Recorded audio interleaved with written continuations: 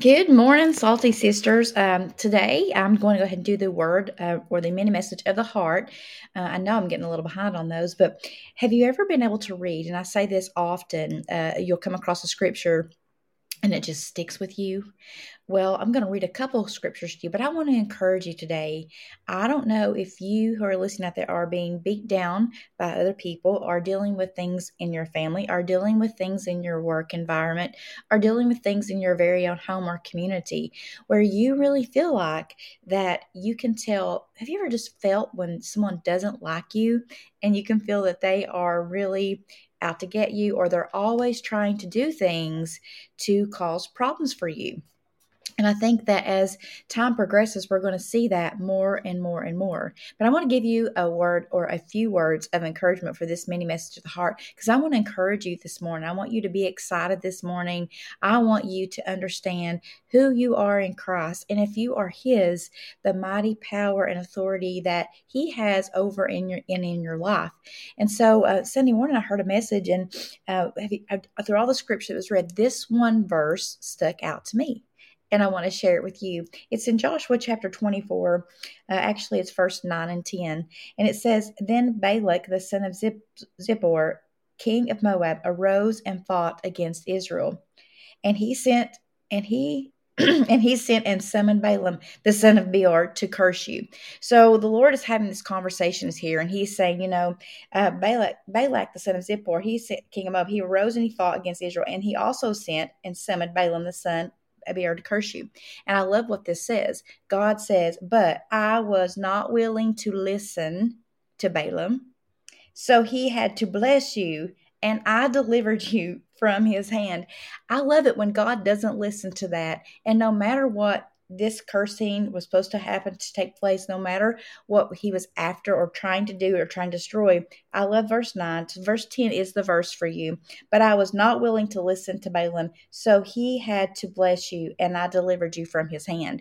If you are dealing with, living with, working with, residing with, in some form or fashion, a situation where a person's words are trying to attack you, or you feel like the person is using an enemy, and you need to always remember that it is not the person, it is who has a hold of the person that is causing such chaos and havoc. And imagine that what the enemy is feeding that person to try to come against and curse you. But verse 10 again says, but I was not willing to listen to Balaam, so he had to bless you, and I delivered you from his hands. And I also want to know you to know that the enemy is the accuser of the brethren. He is always accusing and making accusations against you, trying to cause you and your testimony to fail. But in Revelations 2:10, it says this, and I heard a loud voice saying in heaven, now have come salvation and strength and the kingdom of our God and the power of his Christ, for the accuser of the brethren is cast down, who accused them before God, our God, day and night. Remember, the enemy is out there and he is trying to accuse you before God day and night. And I love in the scripture in Joshua 24:10, but God was not willing to listen, and so he had to bless you, and I delivered you from his hand. A few more things I want you to hear is in Isaiah 54:17. It says, this is the NLT version, which I like a lot. It says, but in that day coming, no weapon turned against you will succeed. Now you need to remember, it doesn't say that no weapon won't come against you, but the no weapon formed against you will prosper. We need to make sure that we're reading that scripture. The enemy is always going to try to use weapons to come against us, to tear us down, to cause us to be discouraged and defeated, and to cause us not to want to continue on this battle. But it says, you will silence every voice raised up to accuse you. These benefits are enjoyed by the servants of the Lord. Their vindication will come from me. Don't you love that scripture? And then the last scripture that I want to give you just a little bit too, in Isaiah 41:10, this is just a strong arm verse. I want you to think about whatever you're dealing with, whatever situation you are dealing with right now. Sometimes people try to get into the way. And again, we need to remember it's what has a hold of them that causes such chaos and havoc in our lives. But listen to Isaiah 41:10. So do not fear, for I am with you. Do not be dismayed, for I am your God, and I will strengthen you, and I will help you. I will uphold you with my righteous right hand. And those are the scriptures of encouragement for you today, to realize that God is in control, that He is on the throne. He understands the enemy's tactics and the strategies. He realizes that you have a target on your back every day. and he may form weapons against you, but they will not prosper according to God.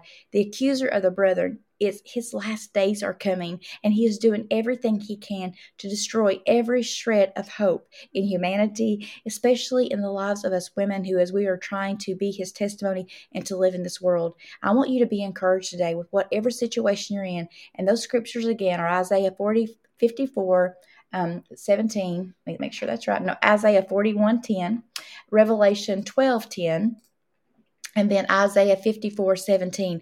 And then the mini message of the heart verse for this week is verse 10, Joshua 24, verse 10. But I was not willing to listen to Balaam, so he had to bless you, and I delivered you from his hand. We need to cling to our great deliverer today. And I hope that you guys have the most salty day ever.